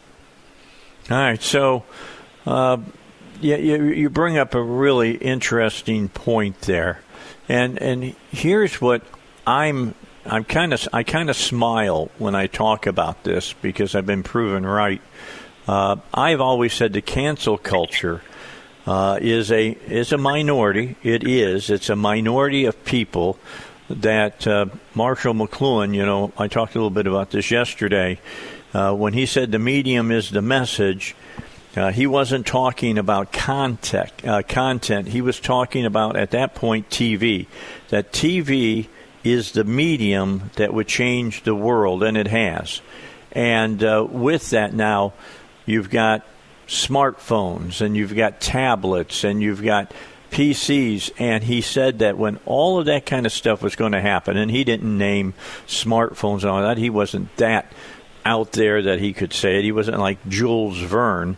But what he did say was we would become a tribal world, and we're becoming that. We are that, in fact, in that you get small groups that identify with each other, for instance, using their smartphones and using Twitter or using Facebook or whatever, and you don't know exactly how many people are involved in that group, but that becomes your tribe. And the tribe of the cancel culture tread in dangerous areas as far as I'm concerned. Because, and this is something everybody's got to understand, they will eat their own. If you're someone who's politically leaning left, and I mean leaning left, you believe in more taxes, you believe in, doing affirmative action and all the things that progressives have pushed over the years from Woodrow Wilson on, you're at danger too, because the cancel culture will come after you no matter what. For instance, Halle Berry, I'm trying to think of her name now, the actress. Halle Berry. Yeah, Halle Berry, thank you.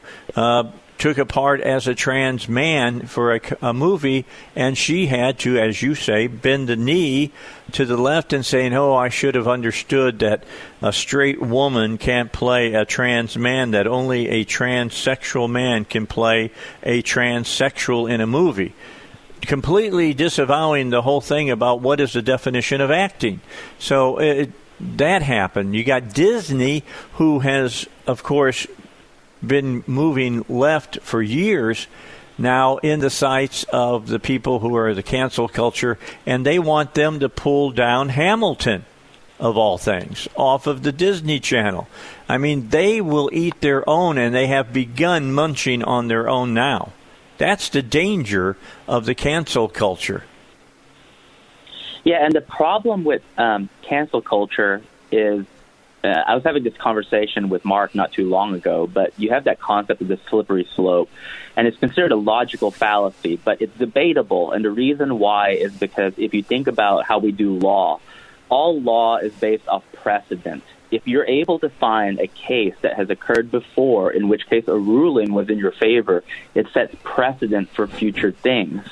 And so even though the slippery slope can be a fallacy in and of itself as predictor, that's not to say that you can point out a precedent that's set and that anything that comes from that is used as a means of debate for taking down something else. And with regards to the cancel culture, the problem with it inherently, the reason why they eat their own, is because no man is without sin. You dig deep enough because of our own imperfections. I don't care if your only imperfection in life is tearing the tag off of a mattress. You have already done something that is acrimonious to them. And it is something that if they dig long enough and hard enough, they're going to find. And the problem with the left is because the current Marxist indoctrination of our youth nationwide is that they don't create anything. Everything they do is because they hate things. Like they have this inward hatred of themselves and the country that they look around and it's about seeking and destroying. And there's two recent examples of how they have eaten their own kind. Actually, I can think of three, two in comics and one in fiction. So you have these two comic creators. I talked about one in the earlier segment, Sean Gordon Murphy. He is not a right winger at all. He is definitely on the left, but he's friends with people on the right, which is good. I think that in a healthy world, you can have different political opinions and still be cordial with each other. Right. And as I told you in the previous segment, he was a cover artist for Earthworm Jim, and he was doing a cover for, I'm sorry, it wasn't for Earthworm Jim. He was a cover artist for Bigfoot Bill, which is by the creator of Earthworm Jim. And they pressured him into disavowing him and dropping that cover job because Doug TenNapel is a conservative. And sure enough, he capitulated. Well, like I said, he's on the left, and yet they put pressure on him to back away from that. Same thing recently with Warren Ellis. He is a very prolific and well-known comic book writer, and he got Me Too'd. So just because you're woke and just because you have the same politics does not exonerate you. I mean, we see the same thing that happened with, let's say, Harvey Weinstein, right? Like the darling of Hollywood, no friend of the right. And when there was the opportune moment to strike, they went for it. Now, I'm not saying that they shouldn't have, but I'm saying that your political leanings do not inoculate you to them trying to target you and find anything, whether it be justified or not. The eyes are on you, and your political beliefs will not protect you from it. And the other example I was going to give recently was J.K. Rowling. Oh, yes. Of Harry Potter. Apparently, she was not taking notes, because here she is, kind of the darling of the left as well. I mean, heck, you just say you like Harry Potter, I just assume you're on the left, because I have met several people on the right who like Harry Potter, but it's like everyone on the left does, because I think it's like their substitute religion. Well, anyway, she got called out recently because she was citing an article where they said that even men can menstruate. And she's like, wait a minute, what? We have a term for that. I think the term is women. And sure enough, like the LGBTQ barbecue, FYZ crowd went after barbecue. her. And I know, and I will say this to her credit, because I'm not a fan of her or her work, that she stood her ground. She stuck to her guns. Yes, she did. She's like, this is completely ridiculous. I consider myself an ally, whatever that means. But let's be real here. Like, if you're a woman, you're a woman. If you're a man, you're a man. But that's it's funny. The architect of the media they consume, probably the one person I thought was very much protected just by her belief system. I mean, they went after her as well for a while, and good for her. She stood her ground. Like we said before, broken clocks are right twice a day. So it just illustrates that because you share the same politics does not mean that you're in any way immunized from the cancel culture.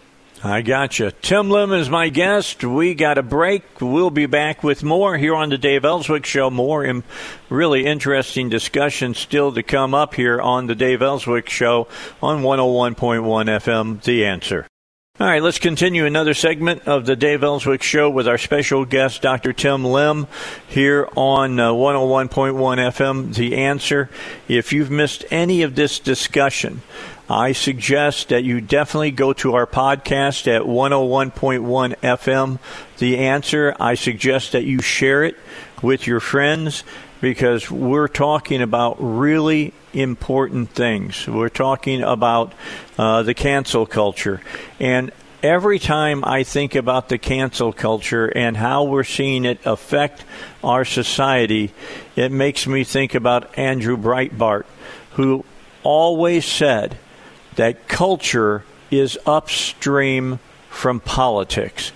That if you don't understand one thing that we talk about today, understand that what you're seeing in the culture will manifest itself in politics, and can manifest it in such a way that it can affect you directly.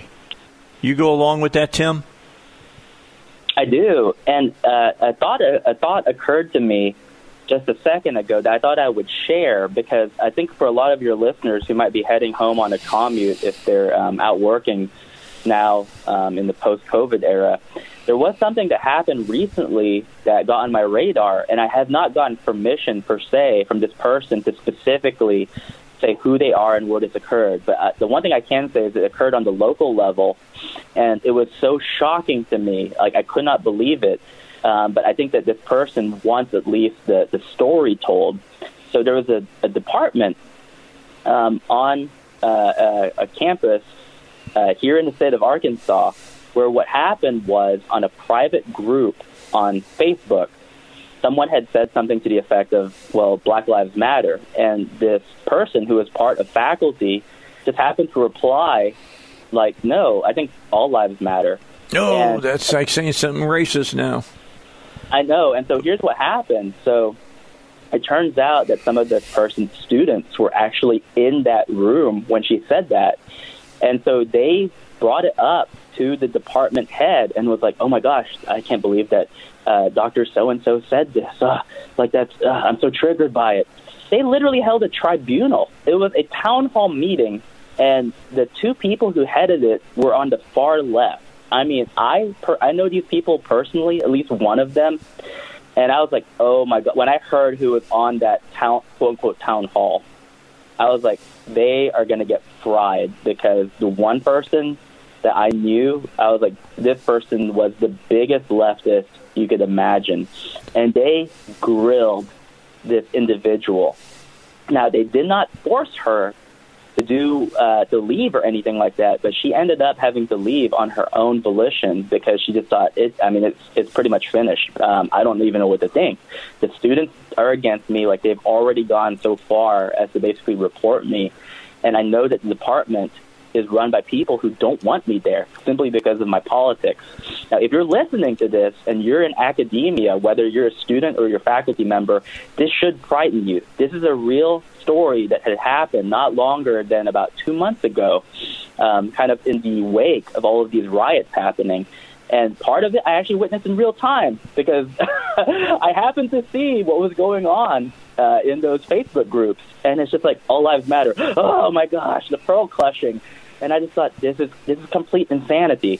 How in the world can we take academia seriously when academia, which was supposed to be the bastion of free thought, free expression, and then the diversity of opinion and ideas, when that's no longer sacred to the point where a faculty member or staff member can't say 3 simple words that are true, all lives matter. There's nothing false about that premise.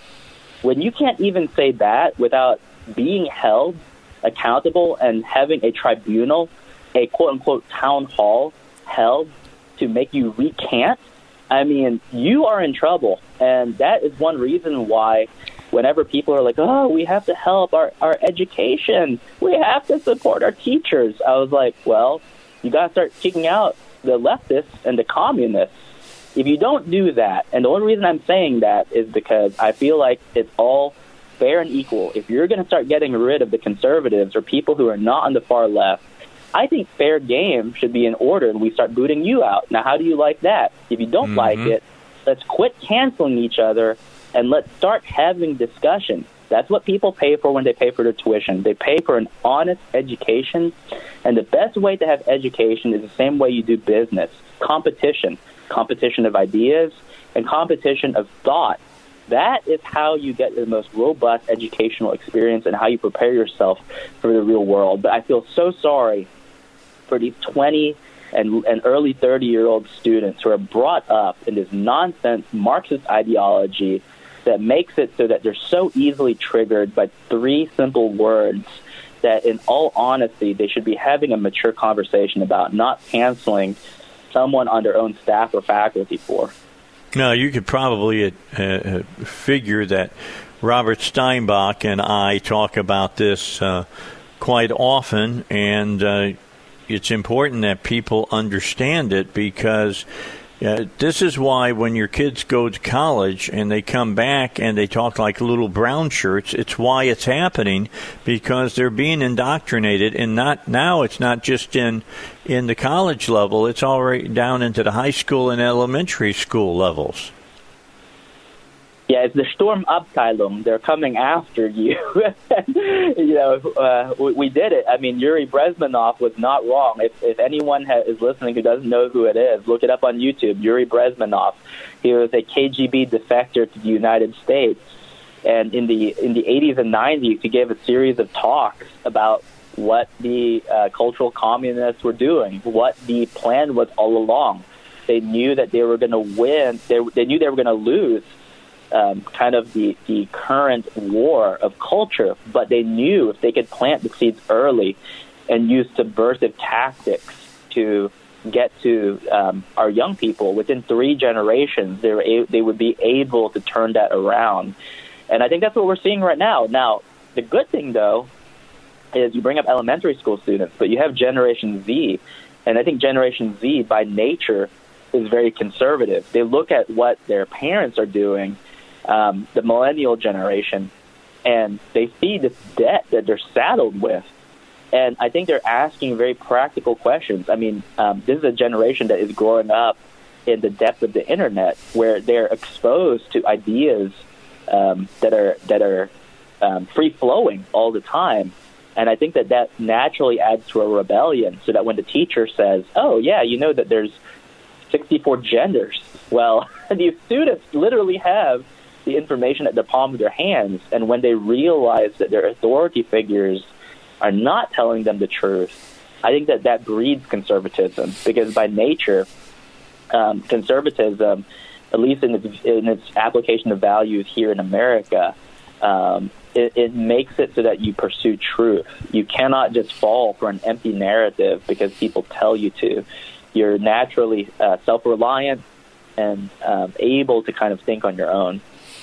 All right. I know that we're getting close to having to take a break here because we've got news coming up, Tim. So I'm going to hold on, and we need to take a break. So let's do our break, and we'll be back with more here on The Dave Elswick Show.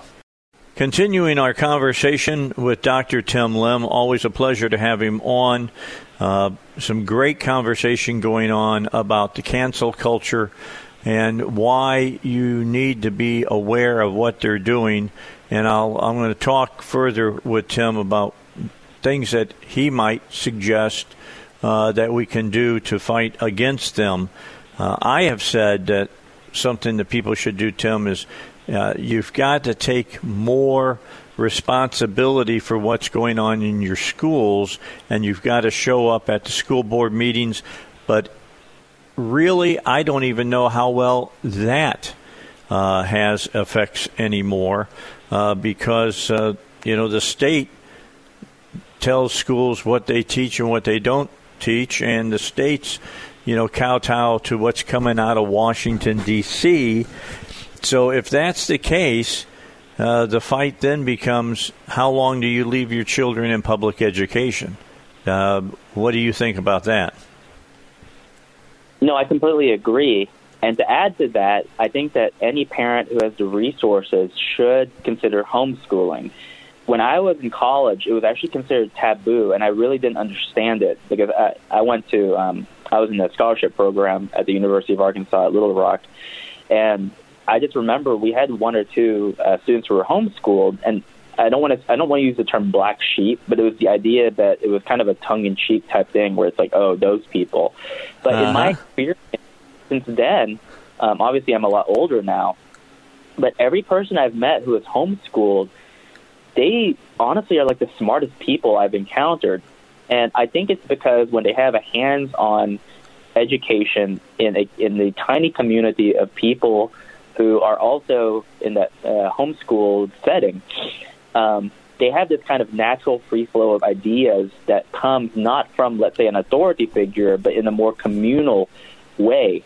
And so I think that in homeschooling, that's one surefire way of being able to at least control what it is that's actually being taught or what's being learned by your kids. Now, the other thing I would suggest is, on top of what you said about attending your parent-teacher conferences, which is essential, and being on those school boards, the other thing I would suggest to parents is when you're asking your children, how was school today, don't ask that question. And the reason why is because I can just remember this as a kid. But school is taxing on the mind. And so when a parent asks a student or their kid, how was school today, where do you want to start? You're in school for, 5 to 7 hours. Right. And a lot of things happen. But what you want is, I would say, focus on the soft sciences, because that's typically where they try to get you. So when you're driving, have a natural conversation like, hey, what do you want for dinner? How was the weather today, or whatever like that. But then you say something like, what did you learn today in history class? And then it becomes more succinct, because if your teacher did a segment about why the Second Amendment only pertains to militias, that's easier for a kid to regurgitate, because it's very specific. It's not about the girl in their class that they have a crush on, or how they didn't make the football team. I mean, it's a very specific thing that you're targeting. I would say target history, target literature, English classes, social studies. These are where they're trying to get your kids. Luckily, as far as science is concerned and math, outside of Common Core, even with Common Core's fault, if you can get from 2 + 2 = 4, you're still on the right track.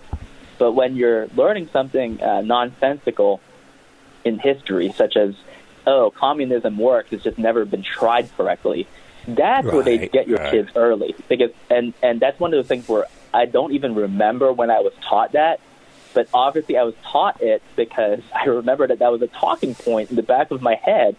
And the first time I heard someone make fun of it, I just was kind of shocked, because I just thought, this is the equivalent of, let's say, Christopher Columbus sailing across the ocean to prove the Earth wasn't round, right? It's like one of these lies that your teacher tells you, and it's not until you're called out on it for the first time that you realize, oh my gosh, I cannot believe that I was lied to. We just ate it up because it was uncontested. Yeah, let me jump in with what you're saying. When I was in school, and that's a long time ago, I was in elementary school back in the 60s and high school in the late 60s, early 70s. I remember, for instance, in my econ class that we were taught, for instance, why communism doesn't work, why socialism is flawed, why capitalism is the way to go. That's the way I was taught. That is not the way students are taught today. No, it's not. And a lot of it has to do with the way academia functions. Most people, especially, like, if you think about it, a college education is a relatively new phenomenon as far as the expectation. Back in the pre-war era, getting a college education was something very selective. And for lack of a better term, it was something that was for the privileged. And you typically got college education because there was a purpose to getting the higher degree. Now, just like any industry, even academia is in it to make money, right? Like, we make money through tuition. The unfortunate side effect of it, though, is that you have all these college degrees, but there's no guarantee of a job that's waiting for you afterwards. A lot of people who are in academia and who stick to it and want to pursue tenure, they want it because, in a way, it insulates them from having to go outside into the real world and to work like blue-collar jobs. So it protects kind of an intellectual elitist class where they're able to preserve themselves in the ivory tower and pontificate to people with no repercussion whatsoever. And because you have these kind of basically former Woodstock hippies of 1960s people who had a reality check when they found out that they have to grow old and do work, they sought the university system as a way of protection. And to a lesser extent, especially with like teachers' unions, we've seen it seep into the high school level as well. And so you have rotten eggs all around, up and down through academia. I honestly don't know how. I don't even know how feasible this is, but one thing I've been hearing about recently is just like they talk about police unions and how we need to be able to root out bad cops amongst the really good ones, which the vast majority of them are. In the same way, we have to find a way to root out bad teachers as well. Teachers who are not teaching fundamentals and meat and potatoes of education, but using their authority to kind of espouse Marxist rhetoric that's not really helping students in any way, shape, or form. Yeah, it's academia is going to be a tough one to topple just because of the way they have insulated themselves and protected themselves from change. So let's move on and talk about another subject here, and that is using taxpayers' money to propagandize our people. The National Museum of African American History and Culture has been, which is run by the Smithsonian, which is funded by taxpayers' dollars, is now spewing anti-white rhetoric. Here is an example of that. As you come into the National Museum of African American History and Culture, you will read this. Quote, "Since white people in America hold most of the political, institutional, and economic power, they receive advantages that non-white groups do not. These benefits and advantages of varying degrees are known as white privilege. For many white people, this can be hard to hear, understand, or accept, but it is true. If you are white in America, you have benefited from the color of your skin." First of all, this is a straw man argument that is being set up. And number two, you have the person who is writing this saying everything you just heard is hard to hear because it is true, without any factual basis to show that it is true. And your tax money is going to be used to teach this to your kids, that when they go in, or to any American as they go in, because a lot of people read this stuff and they just let it go in their minds. They don't really sit and think about it. And it reminds me of, when we talk about academia, to go back to that, in your high schools and your junior high schools, be aware of the 1619 Project, which is anti-history, as far as I'm concerned, that is slowly being taught to your kids. And again, that's using tax dollars to brainwash your children. A couple things about that.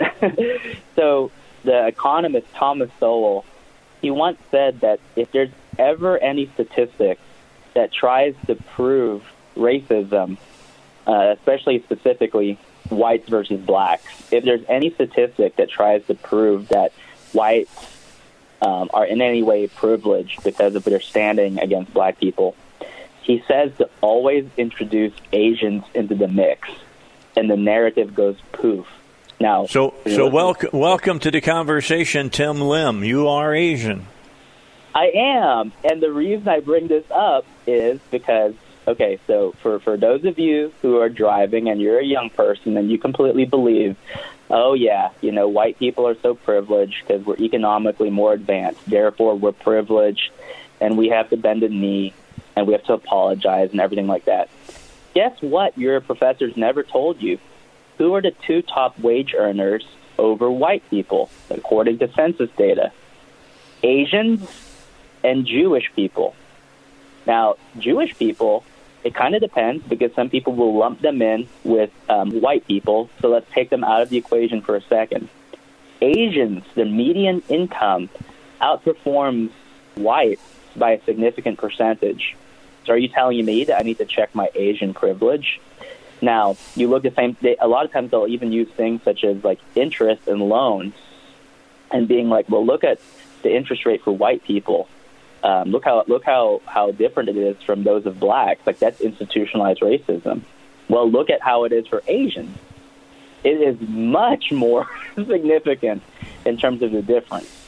But they conveniently leave Asians out, because when you look at the political game that they try to play, they always try to pit whites versus blacks, because they know that they can guilt white people into kind of feeling very bad about prior grievances historically between whites and blacks. They will not introduce Asians into the mix because they know that their narrative would go poof. Now, with regard to that, I think a very funny thing, because I actually have that graphic right here the National Museum for African American. All right, I want you to hold this, all right, because we got to get our final break in. Let's do that, and then I'll give you the next segment to talk about this, all right? Tim Lim is our guest. Stay tuned. If facts and figures mean anything to you, you'll want to hear what he has to say on the Dave Elswick Show. Final segment of the Dave Elswick Show here on a Thursday. And our guest, unless you're listening to the podcast, and you can be listening on any day at any time, we've got Tim Lim. And Dr. Tim Lim is with us. He's an audiologist by trade. He is a comic book illustrator, writer, put together his own comic books with Mark Pellegrini, and I'll give him a couple of minutes here before we get into the very end of the show to talk about that. But Tim, you were going to mention a study about Asian folks, and I'll let you say that. Let you talk about that. Yeah, so basically what it boils down to is that Thomas Sowell was a great economist. He said that if you ever want to dispel any myths about white privilege or white against black racism in statistics, always introduce Asians into the mix, because yes, I mean, by census data, white people do outperform blacks in terms of socioeconomic status. But the two populations that outperform whites are Asians and Jews. And so I was bringing up tangentially that argument that was put forward by the National Museum for African American History and Culture. That narrative is easily blown out of the water. But right before we went to a break, I was actually going to bring up not what they said specifically, but the thing that they hand out at the museum, which is this pamphlet. And it's a pamphlet that's called Aspects and Assumptions of Whiteness and White Culture in the United States. Oh, my God. Because No. Here's the funny thing. The funny thing about it is, so there was a term, I'm pretty sure it was not coined by my friend, but our friend, he was a law student at UCLA, and I never forgot this thing that he told us. He called it the politicization of the impolitical, which means that anything you can think of that is not political in nature, people will try and find a way of politicizing. Now, he was very right, because he told this to us like more than 2 decades ago. And one of the things that came to pass was the idea of traditional marriage.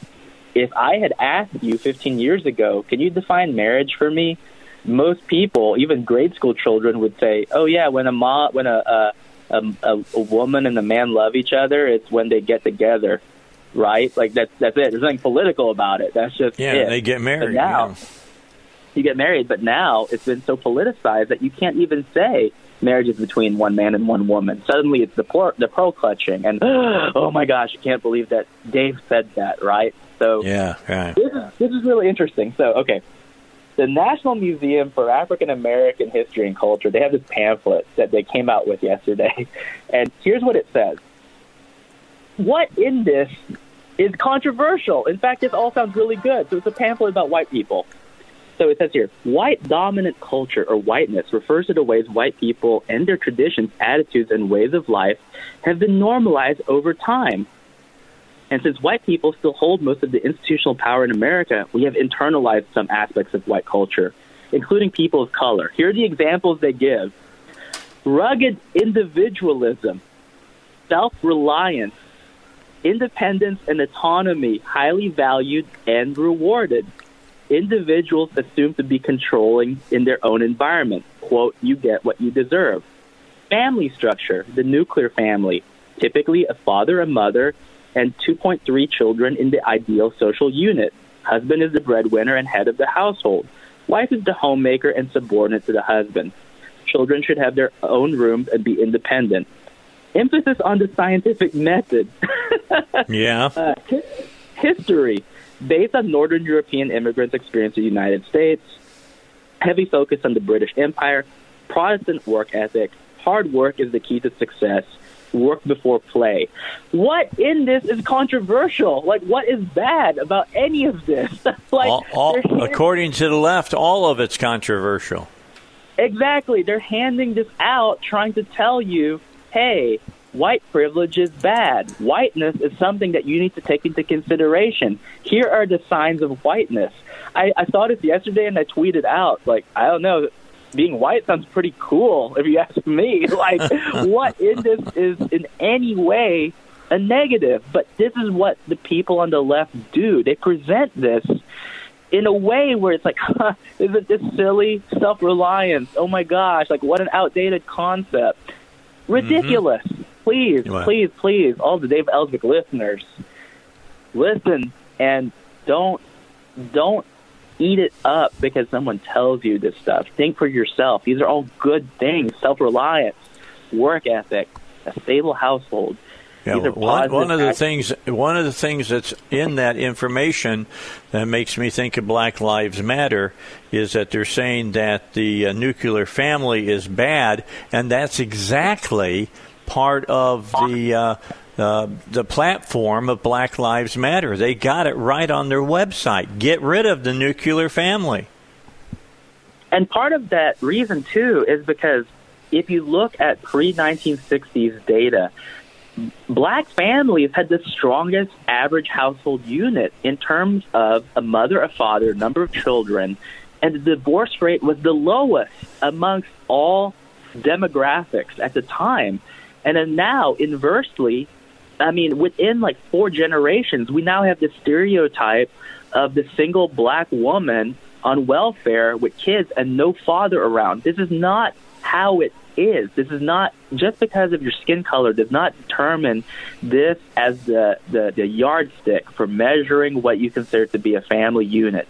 You have been played, and prior to the 1960s, you were in the best position. You had the most stable and healthy family unit. And what the left is trying to do is they're trying to get you to stay in your own quagmire, so to speak, or as Dinesh D'Souza would say, they want you on the plantation because they want to keep you in a place where you're subservient and you're reliant on a government to keep you where you need to be, where you're blaming your problems constantly on the man and have big government basically spoon-feed you. And that's not how it was. It's not how it has to be. But this is what they try to do. And luckily, we have a lot of people on the right who are not white, who are Black, African-American, Hispanic, Asian, whatever it might be, Eskimos. And they're individuals, first and foremost. Even me, if you listen to me on the radio, you would never think I was Asian, but I am. I'm a first-generation immigrant. But I'm an American first. And that's how it always will be. All right. Tim Lim, we got to do it again, brother, and soon. What do you say? Anytime. I'll be back in town in just a few short weeks. All right. Well, hopefully we can get you on before then. But thank you for the time today, Dr. Tim Lim, here on the Dave Elswick Show. Tomorrow, State Senate-elect Dan Sullivan will join us at 7 o'clock. Then Robert Steinbach and Chris Corbett will be with us as well. You don't want to miss it all. We start at 6 a.m. right here on the Dave Elswick Show.